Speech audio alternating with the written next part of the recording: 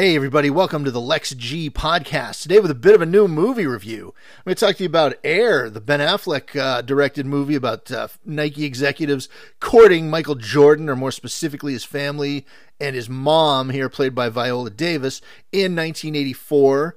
As they're trying to get, Nike's competing with Converse and Adidas, and they want Michael Jordan to be their new brand, and they come up with the Air Jordan shoe. It's the story of the making of Air Jordans and trying to woo the Jordan family, and in doing so, they have to do the trick, I guess, where you don't really see Michael Jordan. And I like this movie quite a bit, and I just wanted to riff about it because there were some things in it that amused me, and this maybe is one of them. Like, you can't, and the obvious argument is, you can't have an actor playing Michael Jordan. He's one of the biggest stars, one of the biggest athletes ever. Everyone knows what he looks like. I sort of disagree with that only because we had Winning Time last year, and probably two of the best things about Winning Time were those two guys who played Magic and Kareem. But in that story, Magic and Kareem are the center of the story. This is the story of the executives of Phil Knight, played by Ben Affleck, who directed. Matt Damon here is playing Sonny Vaccaro, or Sonny Vaccaro, the sports agent at Nike who's, obsessed with basketball and seizes on Michael Jordan amongst all these other guys who are coming out of college, and they're flashier players and they're more obvious choices, but he seizes on something about Michael Jordan that could be their new brand, could be the new face of Nike, and put them over the top. And Nike, we find out in 84, is kind of a distant third to Converse and Adidas is kind of getting the bigger athletes because they have the rappers and the Run DMC and the jumpsuits, and they were a very cool brand in this era. And this movie is first and foremost a period piece with nonstop needle drops, nonstop signifiers of what time you're in. I don't think since Wedding Singer has there been something that depicted the 80s. And this is, I think, it was a Wedding Singer like 84, 85 too, but this is very specifically 84. And every shot of it, man, at some point it just becomes comical. Like in The Wedding Singer, A, it was a comedy. B, it was kind of novel then because you're talking about 1998, and nostalgia takes a while to take hold.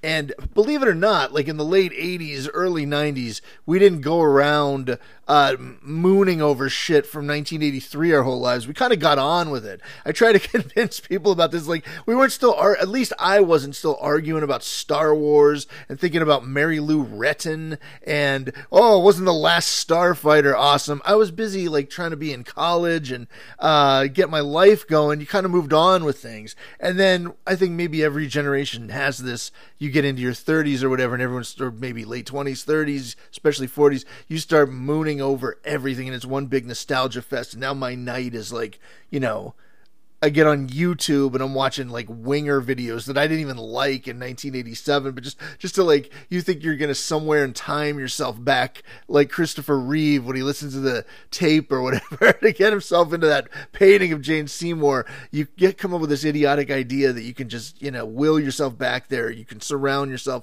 with those. And I thought about this while watching Air. By the way, I've gone on 3 separate tangents I haven't wrapped up yet. I am getting back to that Michael Jordan thing.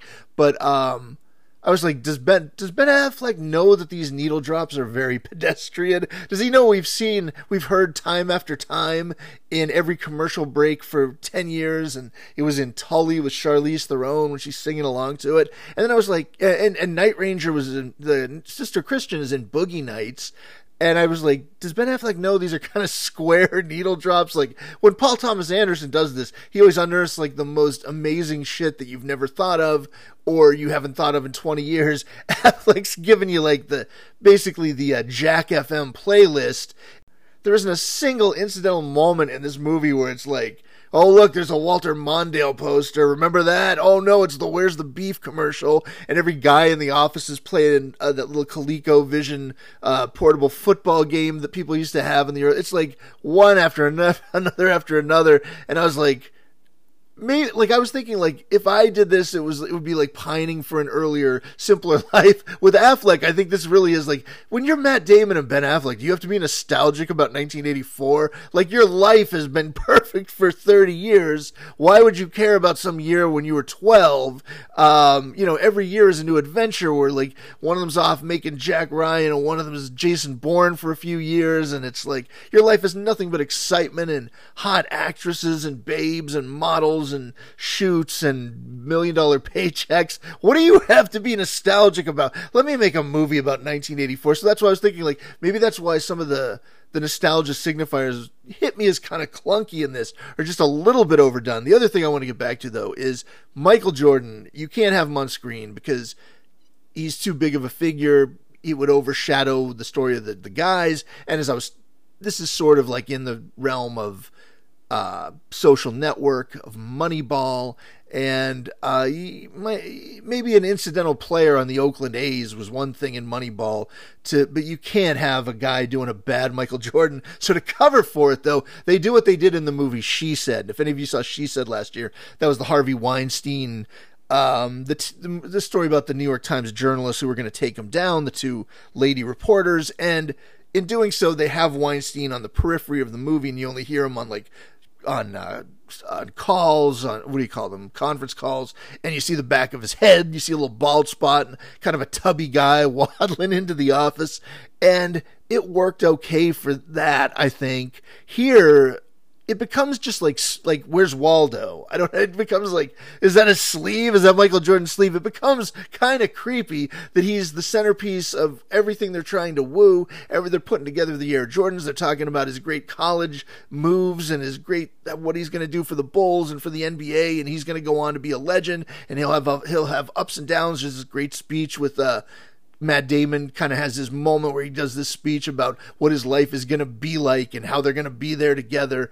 And you're just like, is that a sleeve? It's like, is that a quarter? Is that a wrist in the corner?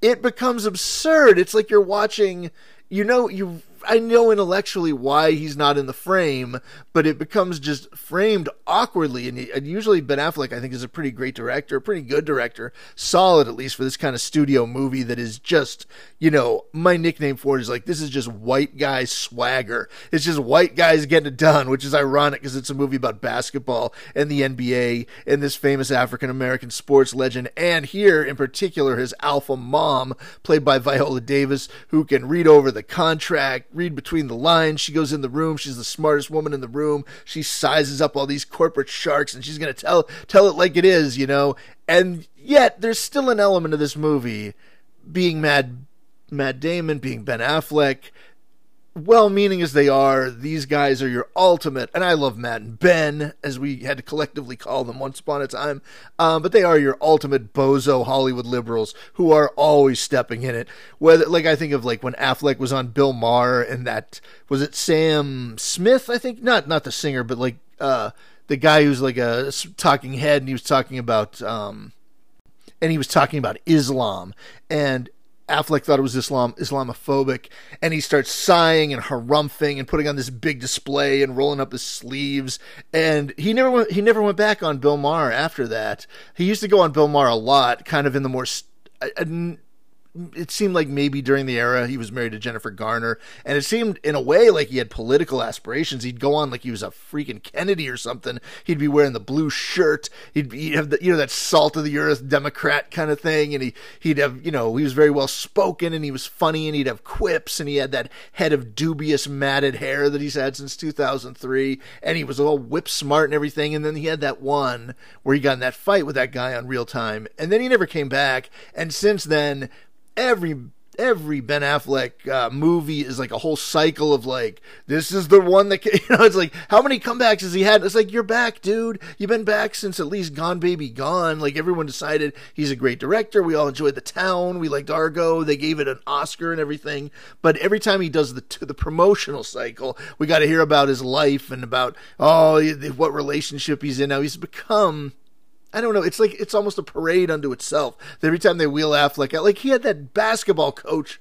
movie, not 2-3 years ago. And when he was doing all the interviews for it, was all about how he's in a better place now, and you don't have to worry about him with the drinking and gambling, and he's settled down, and he's making peace with his divorce. And I think at that point he was with one famous hot actress, and then after that he got back with Jennifer Lopez. But every time he does something, it's the biggest thing he's ever done. It's the biggest risk he's ever taken. He's doing it sober, and no, got it all together this time, and it's like 100 times over we've got to hear this. And And then Damon, he had that thing with like where he ranted about the school teachers. He's had so many incidents where he kind of lectures to some degree, and he means so well. I think they both do, but they're just the epitome of like two privileged guys who were trying to say the right things, and then they step in it, like when they were on that Project Greenlight and they offended somebody. And even when they did The Last Duel, what was that, a couple years ago, that Ridley Scott movie, which is really good, but they brought in Nicole Holofcener, or however you say it. I hate to actually mispronounce a name because I kind of pride myself on never getting them wrong. But I think she's the woman who made Enough Said, and they brought her on as a third voice in the screenplay because it was about sexual assault, and they thought, they at least are smart and cognizant enough to know something like, we need a woman's voice in this, we need a really smart female filmmaker to chime in on this. And then they went out, took her on the road on like Jimmy Fallon and stuff, and talked all over her. They're doing shtick while this like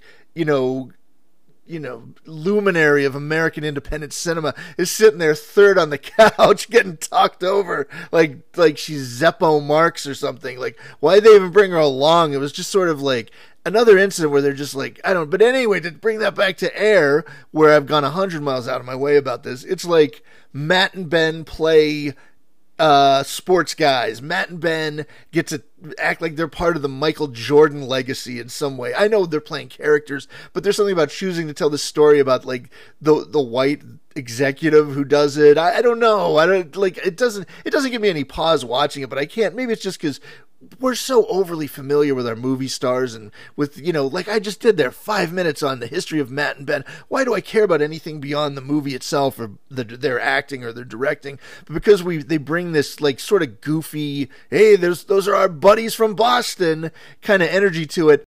I don't know, it just seems like there's some slight play acting element of like, look at us hanging around talking about the black guys from the NBA in 1984 when we were 11.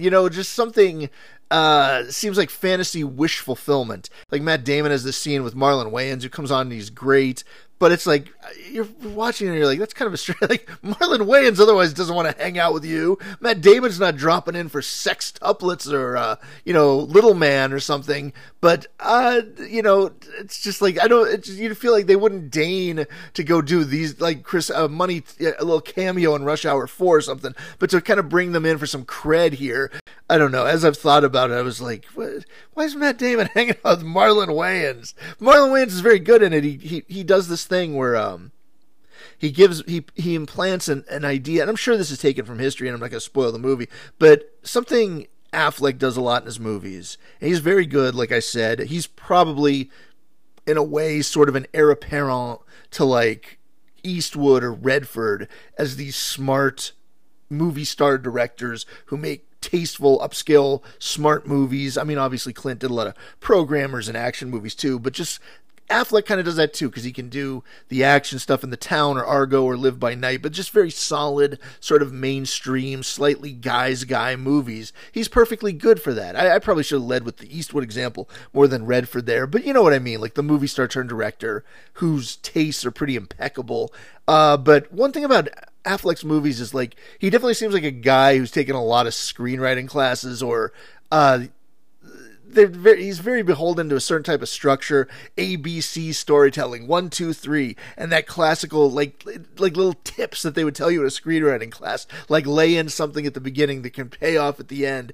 And when you think back and you remember, oh wait, these were not just the Good Will Hunting guys who wrote this when they were 24 or 23 or whatever, very precocious, but a screenplay that sort of hits all these notes in terms of classical storytelling. It almost seems that's why there were those awful rumors that maybe they had help ghostwriting it, which I've never believed. But the idea is like it's a very much it's a beautiful movie, but it's like the screenplay is like bam, 1, 2, 3. It hits so many notes so precisely. And then you remember they were the Project Greenlight guys who could engineer these little indie movies, and all those movies flopped. All those seasons of Project Greenlight were ridiculous, unless you want to watch that Chris Moore guy explode. That guy was great. I wonder what happened to him, but something about that kind of storytelling when they did that season about Battle of Shaker Heights, which is probably the least watched Project Greenlight and probably the worst movie of the ones that turned out from that thing.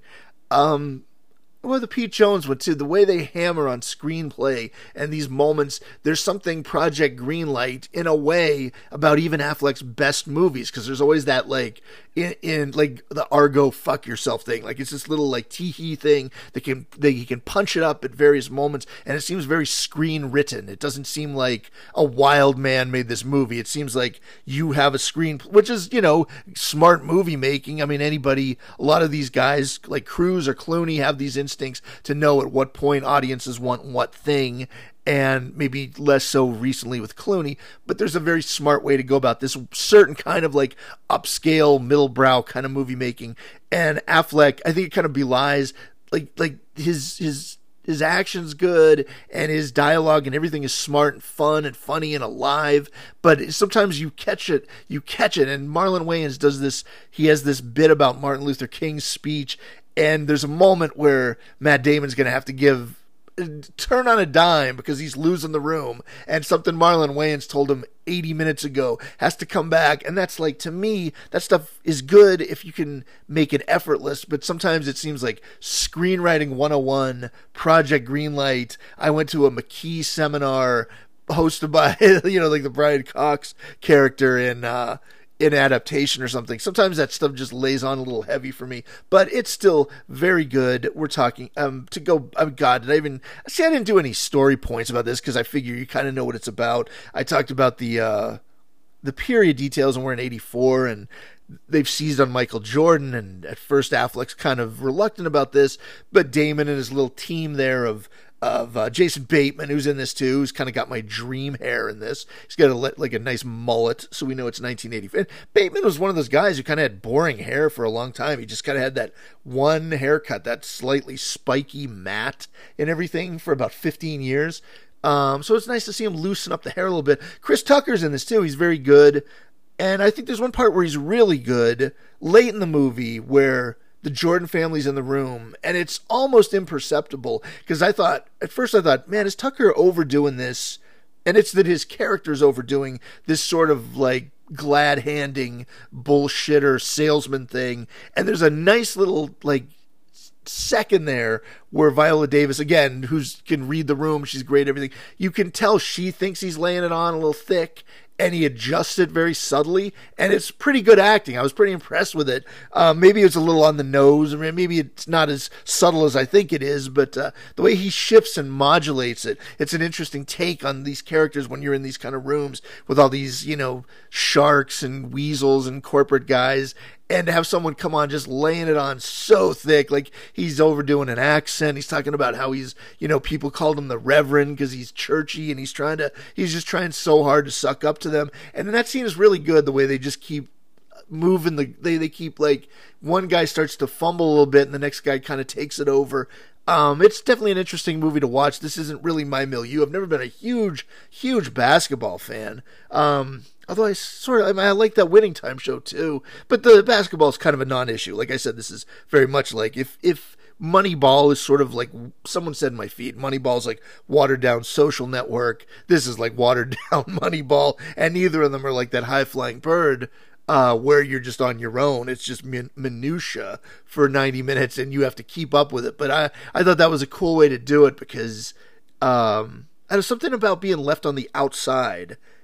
Like, if you think of Tar last year, Tar, like, what do I know about classical music? Nothing. And you're sitting there listening to her speeches and her riffs for 15 minutes about this movement in classical music, and even like her talking to Mark Strong about her business meetings, on and on and on. And at first you're like, whoa, it's kind of insular, this isn't my world, I don't know, and you're resistant to it. And then if you let yourself, not everybody can, that's not a very accessible movie for a lot of people, I wouldn't think, but if you let yourself get into it, it becomes hypnotic, just trying to keep up with it. And sometimes there's something exciting about being left maybe a notch behind, a movie that's a little smarter than you, and that's kind of what Tar, High Flying Bird is. This is very much like easy, And it makes it sound like I'm really down on it, but no, because it's very hard to do this stuff.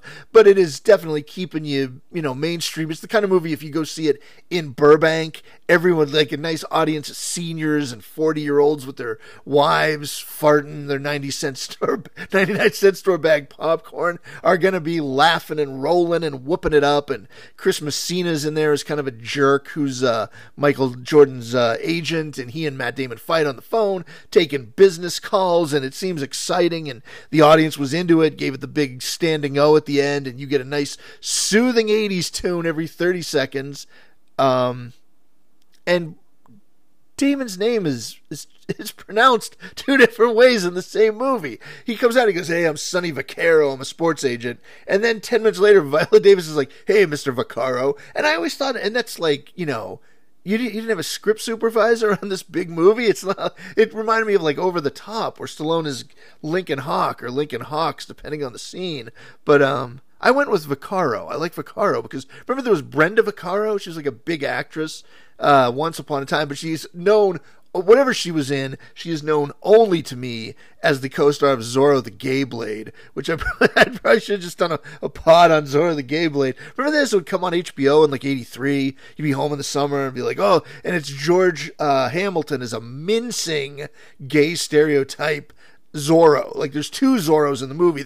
I believe there's real Zorro, and then there's Don Diego de la Vega, and he's flamboyant and he's mincing and flaming and wears outlandish costumes, and Brenda Vaccaro is the leading lady in the movie.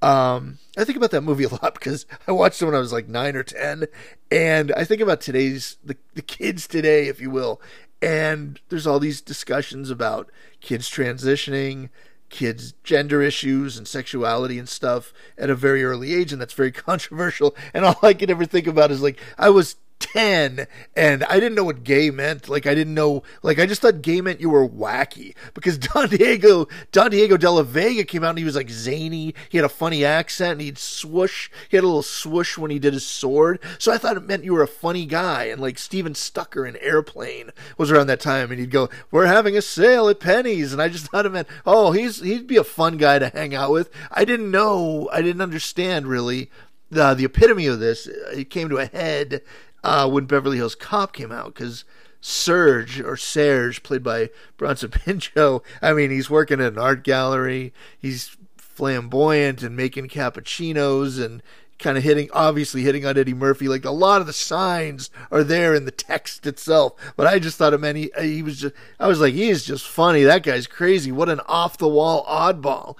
And then in French class in like 9th grade in like 86, 87 maybe, I took French 1, and we all had to christen ourselves with a new French name. We couldn't be our real name in class. We had to pick a classic French name. And I was like, Beverly Hills Cop, I'm going to be Serge. I'm Serge. I made the whole class call me Serge the whole semester, or Serge. And I didn't get it. And everyone, I was already catching 8 ass kickings a day in suburban Pittsburgh, Pennsylvania, as the dork who likes movies and sucks at sports and comes in trying to win the class over with like, "Don't you hate the Steelers? How about that gym teacher? What an asshole." And just like everyone hating me already with the Coke bottle glasses and everything.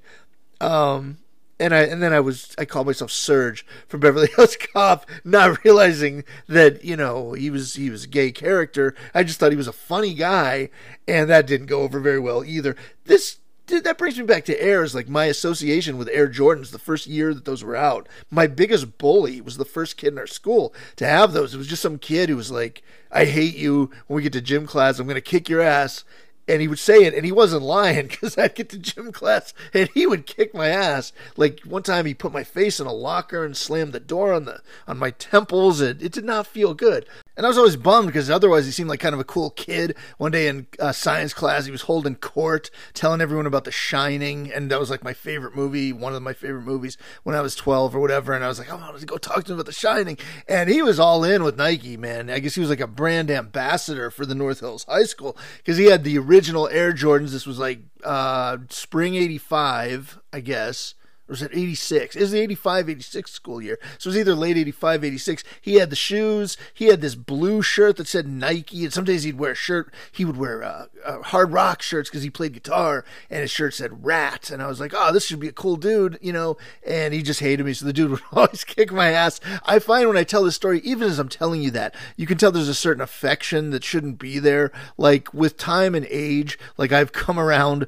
via some Stockholm syndrome to root for my bullies. I think I even did then. Like I just said there, like even when I was in the moment and the guy's like, I'm going to kick your ass. Like I didn't really like want to have beef. I wanted to like be friends with the guys who were kicking my ass. And over time, I've realized it's because I suddenly knew that they were probably in the right. Like you got to meet people halfway. And as I've had a lot of time in life because I've had nothing else going on to reflect on, you know, having been bullied or having been kind of, you know, I didn't really fit in Pittsburgh because I'd grown up in New England till I moved to Pittsburgh, so I wasn't that great at sports, and I would, you know, try to be like kind of a wise guy, and it would set them off, and then the beatings would begin. But I look back on it now, like, you know, it wouldn't have killed you to try and play football a little better, or maybe like not wear brown corduroy bell bottoms with like blue Velcro Chucks shoes into 86, and maybe, you know, get contact lenses a little early. You know, you start thinking of, as you get older, like maybe the guy wasn't so bad, because in the end all this stuff ends up being kind of harmless, and I can think of it with some affection now. I mean, that's something any kid goes through. But yeah, that was the Air Jordans were that kid, so I kind of, those Air Jordans kicked me right in the balls one day, because I tried to stand up for myself. This was like, yeah, that 85-ish era, a little after that the era this movie's taking place in, but very much the same sensibility. Do you remember this? I'm just going all over now, but like, remember everyone wanted to be a ninja in like 84? There was that spate of ninja movies and like Sho Kazugi, and, you know, there's Enter the Ninja with Franco Nero, which is just great. It's incredible, classic canon. And Franco Nero and his buddy that Franco Nero just cucks the whole movie. He just steals the guy's wife right in front of him, and the guy's impotent and he's wishy-washy, and he has a really like badly dubbed voice. And there's a part that's not so subtle, I guess, where Franco Nero's nerdy friend he walks into the village in Manila and he goes, "Let's have a cockfight." And you think, wait, what? And then they bring out literal roosters. And that guy's just a total douche, and Franco Nero kicks ass, and then Sho Kazugi is the bad ninja in that one, and Christopher George is one of my favorite villains in all of movie history. In that he has a lackey named Mr. Parker, and Christopher George was this salami-style 70s actor. He showed up in a lot of Italian zombie movies like City of the Living Dead. That's really good. Whatever it is really good. He was in Pieces, but and he was in real movies. He's in Midway, which cracks me up. He's one of the pilots at the end. And I watched, when I saw Midway, I was like, was Christopher George in the military at 57 years old? But no, he was only in his 30s. He was in some John Wayne movies and stuff. And I'm sure he was a good actor, but he was very much a ham. And he's the villain in Enter the Ninja, who wants to take over this Manila town, and he has Mr. Parker's lackey, and he goes, "Well, I want a ninja. Find me a ninja who believes in the old ways," which is one of my favorite lines. I was thinking, find me a ninja who believes in the old ways, and he just shouts endlessly, "Mr. Parker, Mr. Parker, Mr. Parker," in this voice over and over and over. And when he finally gets killed by Franco Nero at the end, he does this very histrionic death rattle fall to the side, and then gives like almost like a vaudeville level insouciant, like throws his hands up as if there it goes.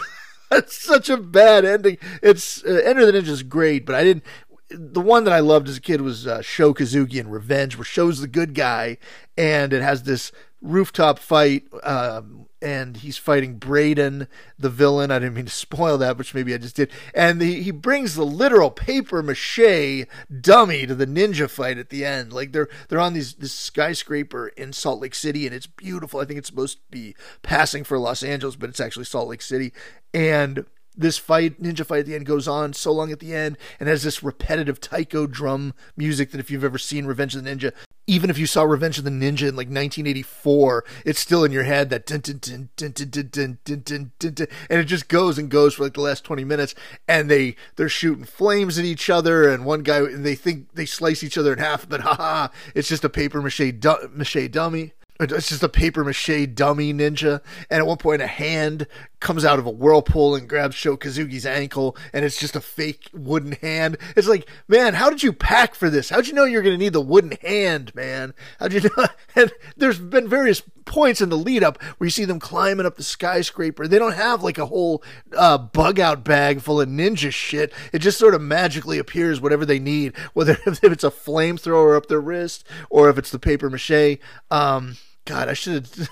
That's more fun than talking about Air. I'm sorry. And then Ninja 3 is with Lucinda Dickey from Breakin', and God, is she hot, and she pours this grape juice on her neck for this meatball cop that she's in the relationship, and yeah, she was something. I like that one too, but it's just more silly, whereas Revenge is really... Oh, what I was getting at there is because of... See how excited I get talking about Sho Kazuki and ninja stuff from '84. And then, do you remember this? Lee Van Cleef had a show on NBC that was just called The Master, and he was a white ninja. Lee Van Cleef, you know, from like For a Few Dollars More, who was like a 70-year-old white guy and not really very athletic looking or anything. He's just an old guy, and he was a ninja with a mustache. And he trained in ninjutsu or whatever, and he's an apprentice on the show, played by Tim Van Patten. And they go around in this tricked-out van, and then their enemy is Sho Kazuki, who's the bad guy in The Master. But the one thing I remember about The Master, because it's from 1984, hey, so it's sort of, you know, on topic for a podcast about Air and all the... he should have shown The Master. He shows everything else in that damn opening, like Knight Rider and Clara Peller and all this stuff. But the Master had a part where Lee Van Cleef, he's, you know, the white ninja, but he goes to a Target. I don't know why he's on a Target range. He's never in ninja outfit either. Sho Kazuki shows up in the actual outfit, and Lee Van Cleef never has his the headpiece on. I think he does wear the black tights, but not very well. Anyway, he's just at a firing range for no reason, and they go, "Hey, take some target practice, old man." And he goes, "Bang, bang, bang, bang." He shoots 6 shots, and they showed one of those dummies, you know, the cardboard dummy you shoot at. And there's just one hole, and the guy goes, someone sneers and goes, "Only one of them even hit the target." And Lee Van Cleef goes, "No, they all went through the same hole." I haven't seen it since '84, since it aired, but I've never forgotten that. I'll probably find it on Tubi, and it'll be incredibly underwhelming or some Mandela effect or something. But that was the era, and because of The Master and I think Karate Kid, I started taking Taekwondo to fight back against the Air Jordan man. So it was like a big matchup one day that we were going to fight. So I gave him like one kick, and trust me, I was like a white belt with... You know, you'd get like a white belt, and then you were like the white belt with yellow stripe, and then you were yellow belt with a blue stripe or whatever, and it was this complex system just to keep the fat kids of Pittsburgh paying Master Kong. And then conveniently, every time like the check was due every other month or whatever, he'd come up to my mom, and not to do my Asian guy voice, this is going to be very bad, but he'd be like, "He's so good, you know, you need to keep him in shape, he needs to be fit, he needs to be trimmed to fight the bullies." And so my mom would be like, "Well, he says you're good," and obviously I was horrible. I couldn't even lift up my leg. I could barely crack that stupid board, but I would go into school and go, "You know, you don't want to mess with me anymore. I'm taking Taekwondo now." Anyway, I sucked at it, and despite my Taekwondo prowess of white belt with yellow stripe, I got my ass kicked by the Air Jordans, and those Air Jordans hitting me in the nuts was the last I ever wanted to hear of them. And here we are 40 years later, and I got to review this movie about them, starring my 2 favorite imaginary buddy actors, and all my funny guys like, you know, Wayans and Bateman and everything. And it is a really good movie. The way it was put together, yeah, it's like very mainstream, but it's accessible, and I don't know if it'll be some Oscar movie at the end of the year. I think it was just like a solid double or maybe a triple if you're being generous. It won't be one of the greatest things I've ever seen. Maybe in some ways it's a little bit of a comeback directing-wise, because the last thing Affleck directed was Live by Night, which I didn't mind that much. That also, that had Chris Messina in it too, and Messina was his lackey in that. There was something weird about it, but I was thinking, like, man, it must be nice to be Chris Messina. Like, then with that phone call every 4 years from Affleck has got to be, like, just such a nice, like, oh, wait, I got a movie to do? Because otherwise I thought he was sort of, like, did a little indie here and there. He was mainly known as like part of the HBO Sunday night 10 p.m. prestige lineup of 15 years ago. But he gets a nice phone call from his buddy Ben. I don't know what connection they have, but he's very good in these movies. Very good in this. All the acting is. There's. I'm still thinking about Zorro the Gay Blade. Zorro the Gay Blade is. I'll go back to Zorro, but 1981, George Hamilton. Not only is that the first time I think probably. I mean, I didn't know what gay was, but I heard that word gay and that character. But also, that movie was my introduction to taxes.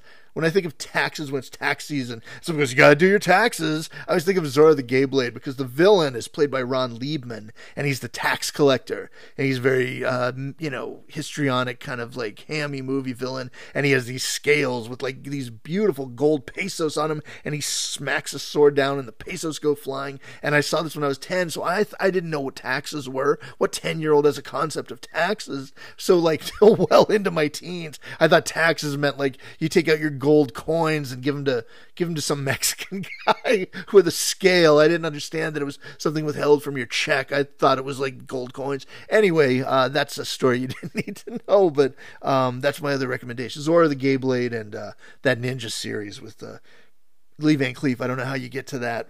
There's no segue here, but from like the Zorro, the taxes, it got me thinking the one thing that really I want to talk about that's awkward about Air is it's very worshipful of big brands, and I'm not the kind of person who cares about this. We do seem to be in this movie and TV, especially moment, where there's a lot of stuff about big time, big scale capitalism, fat cats and corporate sharks and raiders and true stories about, every which product. Like, there's obviously Succession, which I can't speak to because on TV, which is a huge hit. I can't speak to it because I don't watch it, but I know in just the very recent, we had that Amanda Seyfried show.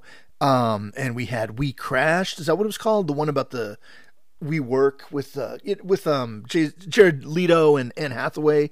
And people seem in general, and I know we just had the Tetris movie. These things about like big deals and corporate and capitalism, and it definitely seems to be something. I don't know, when I went to film school, or they would have these pretend. That's the basic tenet of film studies is like the movies of their moment sort of relate to what's going on socially, politically in that moment. And you can't help but think, and not to get highfalutin, but like maybe this is like a remnant of the Trump era where we're sort of obsessed with this larger than life figure who came from that world of big time shark from New York and everything. And now in the last few years, we have movies about every story, boardroom, behind the scenes. Maybe I'm going out, we even had a documentary. They had a docu-series about the Harrier jet commercial from Pepsi, which was a story I didn't even remember, but you got to hear about like the machinations at Pepsi to beat Coke. And that's not that far off from what this is with Nike competing with Adidas and Converse, and they mentioned Reebok. And, I think that if this movie would have been done by Soderbergh, would have been done by Fincher, maybe, like Social Network, it would have been a little more ambivalent about it. And there's something weird about that. I mean, maybe it's because it's coming out in this moment. Maybe it's because it's a very light movie. Maybe it's a movie that, because it trades so heavily on 80s nostalgia. And by the way, not just like the songs you've heard a million times, but like then Ben starts whipping out like scores you've heard a million, like he does the Love on a Real Train from Tangerine Dream from Risky Business, which they repurposed already for Mr. Robot, but and bits of the Firestarter score and what other one? I think maybe Miracle Mile. And he does the body double. It whips out the body double telescope, which would be novel, except didn't a trailer do that like 2 or 3 years ago? Because I remember being like, holy shit, who would remember the body double telescope music by Pino Donaggio? But it's in here. And it's sort of fun, but like I said, that's a lot. It's very overwhelming, but it brings a certain comfort, a certain reassurance to the movie. You're watching your buddies. Your buddies are getting rich. This is fun, yay Nike, and to the point where, Phil Knight's a wacky guy. We keep hearing about how benevolent he is and his great charitable donations, and at the end, we have to see a big shot of him with his big crusty feet in the lens of the real Phil Knight. They always have to show you the real guy, and you're like, that doesn't look like Matt Damon. That guy looks like he eats at Damon's Steakhouse. It's not Matt Damon. That's some bad comedy. but it's like a glowing tribute in a way to Phil Knight. And I was like, should there be, especially aren't you the two dudes who would talk about Howard Zinn? Aren't you the guys with the people's history of the United States who were sort of, you're always lefty on things and everything. And then for the movie, there's a few moments that maybe we're supposed to be a little ambivalent about this. Maybe the way, by seeing it through Viola Davis's eyes sometimes, what sharks these guys are, how there's a certain used car salesman charlatan thing that goes into this kind of a pitch, but it's not really that pervasive. It's not really that critical. I just think like The Social Network was pretty ambiguous about what, it had this world. It actually, if anything, Social Network made those guys seem pretty horrible. And Moneyball, it wasn't. They were a little more benevolent in that movie, but here it's just sort of like, you go get them, you go make them. And I'm watching it as a dumb white guy, the same dumb white guy who, when I see something, no matter what, there's a smart part of me that knows film and knows where these directors are coming from, that knows that obviously Martin Scorsese is doing a critique in Wolf of Wall Street. There's also a dumb part of me that thinks, hey, I'd like to be partying on a yacht with Jonah Hill, getting loaded and having orgies with hot chicks and banging Margot Robbie and doing quaaludes in my sports car. That movie's fun. Like Scarface is fun. There's always that criticism about those movies, about the push-pull of that, how much you can show before people start to lose sight of it's a critique. And at the last scene of Wolf of Wall Street, you get that genius shot of all those fucking rubes looking at Belfort. But honestly, almost until, I'm not a salesman type. I couldn't sell anything. That's sort of being a weasel, being a huckster. I could never pull that off, like those parts in Wolf of Wall Street and the cons they're pulling. But I mean, like one time, my very first job when I got to Hollywood was I worked at a telemarketing sweatshop on Hollywood and Vine, and we had to sell AT&T long distance. That's how long ago this is, like early '96, and I couldn't do it at all. So we had like 4 days of training, 4 days in the bullpen, and they would make us listen to calls. And they put some guy, they had some guy they called the closer. It was just, they were so obviously doing a ripoff Glenn Ross theater. Like they knew, like everyone there had seen it. So they're trying to like wow us with insider jargon. Like, he's a closer. He's got some leads. And they had this guy like, he's going to close. And they put on this very obviously fake phone call. And this guy's like, ma'am, can I interest you in some AT&T? And he just coaxed it every bit of the way too perfectly. It was so clearly acting. It was so clearly fake, probably selling it to, the voice was someone else who worked there. But at the end, this dork in front of me who looked like Kevin Meaney, the guy looked exactly like Kevin Meaney. He turns around to me and he had this big pompadour of hair and he goes, that guy was phenomenal. And I was like, no, that guy was full of shit. And they put us on the 5th day on the phones and I could not do it. I got they gave me my list of leads and I'm calling some bumpkin in Ohio to ask them about their phone bill. Can you get your phone bill? Are you happy with your service? And after maybe 1-2 aborted tries, I was hanging up on them. Like I would get scared. I never liked the phone anyway, but I want to call somebody and bother them. I hadn't thought this through. I just knew that I was new in Hollywood and I needed something to make money. And by day 5, I realized I can't cold call people and bother them. I couldn't just, the people are at home and you're calling them and bothering them about their phone bill. I couldn't do it. So after, a few, I figured out I could mute it and I would hang up. I had a little headset and I would just be there doing a pantomime, basically, not really calling. I would call the number, then hit disconnect and then pretend to do a phone call. So in the bullpen, in the pit with John C. McGinley and his Yankees, his Knicks and Chicks routine, I'm sitting there like, yeah, let me ask you about your phone bill. And I'm doing all this overacting. And then I didn't realize they were listening in on the other end. They were monitoring everybody. And they called me in. They're like, we realize you're not actually making any phone calls. You're talking to an empty line. And I was like, yeah, you got me. And some Russian kid brought me down to a boiler room. And in a tie-in here that's miraculous, somehow Tears for Fears, Everybody Who Wants to Rule the World, is not in Air. I couldn't believe he didn't whip that out. It would have been the next most obvious song from that era, but that was playing on the speakers in this boiling room as this Russian kid cut me a check and he's like, good luck in Hollywood, you're gonna need it, and which was very menacing. It's quite an omen of things to come as I was cut loose from my telemarketing job on day 5. Anyway, so point being, I couldn't be Sonny Vaccaro, I couldn't be Jordan Belfort, but to watch those guys work, you're in awe of them, at least for the purposes of a movie. If you had to deal with them in real life, it would be horrible, but it looks cool and fun. And these are Matt and Ben are two like Boston socialist lefty leading guys who are, you know, on the right side. I mean, not the right, politically right, but like the correct side of everything, who, you know, do end up stepping in it, but always try to be like the savior in some way. And here's a movie that really doesn't have much critique of this. You know, if people are still arguing about whether Wolf of Wall Street or Scarface or Fight Club or whatever movie, you know, that, like I said, that push and pull of endorsement versus depiction, you know, and criticism.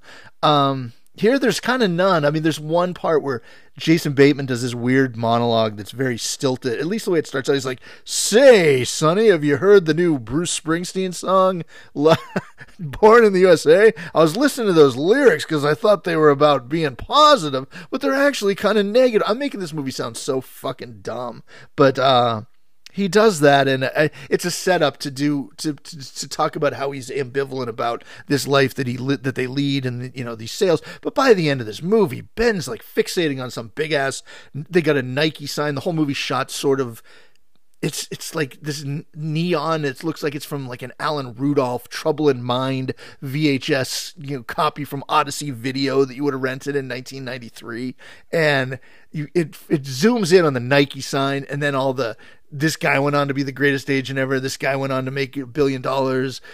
Phil Knight's so great he can give out $2 billion in pocket change. And I'm like, where's the ambiguity about this? It's kind of weird coming from these guys. I don't mind it because I'm not like a super lefty. Like I don't need to be beat over the head with how horrible rich people are at every moment of my life. But I just thought, like, by the end of the movie, I was like, man, that was almost I mean, it was purely worshipful. It is in some ways supposed to be about Michael Jordan, and we do get, you know, obviously he became Michael Jordan, of course, but it's without having him on screen, and with the rest of the movie being this like big reassurance factory of our old tunes and our old buddies. I come out of a movie like that and I'm like, I'm going to be rich someday too. And I'm 50 years old and fat and wearing a hoodie and I have a shitty beard. And I'm sitting there in row B at the Burbank 16 with a guy chomping popcorn. And this is my life at 50. And I'm sitting there like, still like, oh, this is wish fulfillment. I'm going to live up. I'm going to be like these guys. It's so exciting when they make deals. And it's like when I watch Shark Tank and I think I'm going to be Mark Cuban. You're not going to be Mark Cuban someday, but it's the American ruse to keep you, you know, so in awe of stuff like this. It just, I don't know. When I got to the end, I was like, boy, that sure was fun. And it did give me a little bit of pause. Like, should it have been that unquestioning? Should it have been that? I love on Shark Tank, by the way. It's so big on entrepreneurism and like becoming your own boss and everything. But I love that everyone who comes through the Shark Tank is like, well, I was a brain surgeon. I studied 20 years to be to work in a kid's cancer ward. And I did it, but it's really a drag. And I want to make headbands in my driveway. And everyone's cheering it on. Like, what about the kids in the ward, man? You know, you're going to, I'm sure the guy who had brain surgery scheduled the next morning is he's real happy for your bandana business there that Herjavec's going to invest in. But anyway, that's where I come out on air, and it was fun. And by the way, I'm just like critiquing, I'm just goofing on it. That's kind of my way of processing things, but I did enjoy this very much. I don't know that it's going to be some immortal classic. You'll go see it or you'll watch it probably when it comes on Amazon and think that was fine. It was fun checking in with our pals, but it's just, I don't know. That's where I wanted to end up with it. Just that it's funny that something like this that comes from two guys who are supposed to be somewhat critical of this kind of thing. It just, and the visual style, man, for 84, I guess, like I said, it is supposed to, I guess, look like a faded VHS, and we have all the signifiers, we have all the scenes of like, this old school VCR and this and that, and I wouldn't have gone with that route. I thought the drab sheen, maybe that is the criticism, the built-in sort of distance, I guess, by doing that drab sheen to present that time and the distance of time and everything, and to have it look a little washed out. But I would have gone full 1984 Hot for Teacher, bachelor party, hard bodies sheen with this. Just go full hard bodies, Columbia Beach, Craig Wasson, walking around the beach to, the hard bodies and body double have the same sheen. I just realized that, but that's probably it for another day. That's my review of Air. I wanted to get on and do something for you, and I apologize if this one sounds like I'm talking into a Maxwell House can. I know my fridge went off in the deep background earlier, and that's going to come out on the mic. And by the way, to go back to one thing I did want to clear up, I think I said, Ben Affleck did not, and Damon did not write this screenplay. I know this because there was an insufferable tweet about like what geniuses, what benevolent gods they are, that the guy who really did write it, they did all these tweaks and turned it into a Matt and Ben movie and gave it the Project Greenlight, Good Will Hunting kind of the panache, the polish, I guess, if you will. But they still gave the original screenwriter full credit. And I love screenwriting. Twitter passes all those things around like, that's going to be me someday. And it's just like me.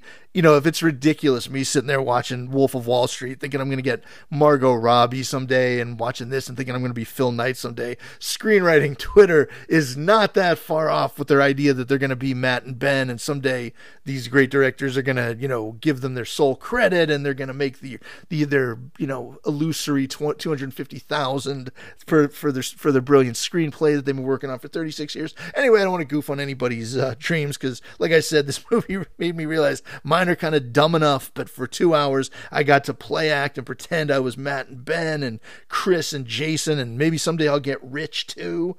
You know, nice relaxing time for me, and I'm making fun of the needle drops, but now I'm realizing I like knowing all the tunes in the movie. He's not springing any deep cuts on you. You know, sometimes, like, I was kind of talking about Paul Thomas Anderson whipping out, you know, Can, or some of those songs from Licorice Pizza last year. Sometimes it cracks me up about Paul Thomas Anderson is like my age. Why does he know all this shit from 1973? Like, I don't go around as the world's foremost authority on 1970. Somebody tell you how it was in 76. I was busy being 3. I had my eyes on a big wheel and my tricycle, or my training wheels, and somehow this dude at age 3 knew all about, you know, 70s groover rock and the porn scene and the San Fernando. I mean, it is, when you're a showbiz kid, I guess you're extra precocious and you hang around with, you know, luminaries of show business, but that does just crack me up. It's all, did I do that in another, maybe I did that in another podcast, or maybe I forgot.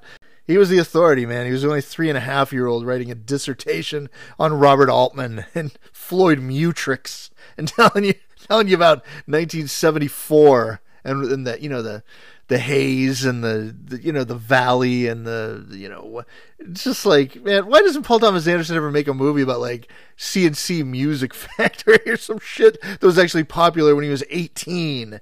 It's just like his there's not many guys whose frame of reference stops dead when they turn 9, but I think he might be one of them. Anyway, Paul Thomas Anderson's great. That's for another day. Paul Thomas Anderson's great. Ben Affleck is very good as a director, but this is a little on the nose sometimes, but I think, you know, most people enjoy it, and I hope you enjoyed the review. And maybe this is something I'd like to do a little more of, and just check in with some new movie reviews here and there when I get a chance, if I do, when I can. And it was fun talking to you. Okay, have a good day. Bye.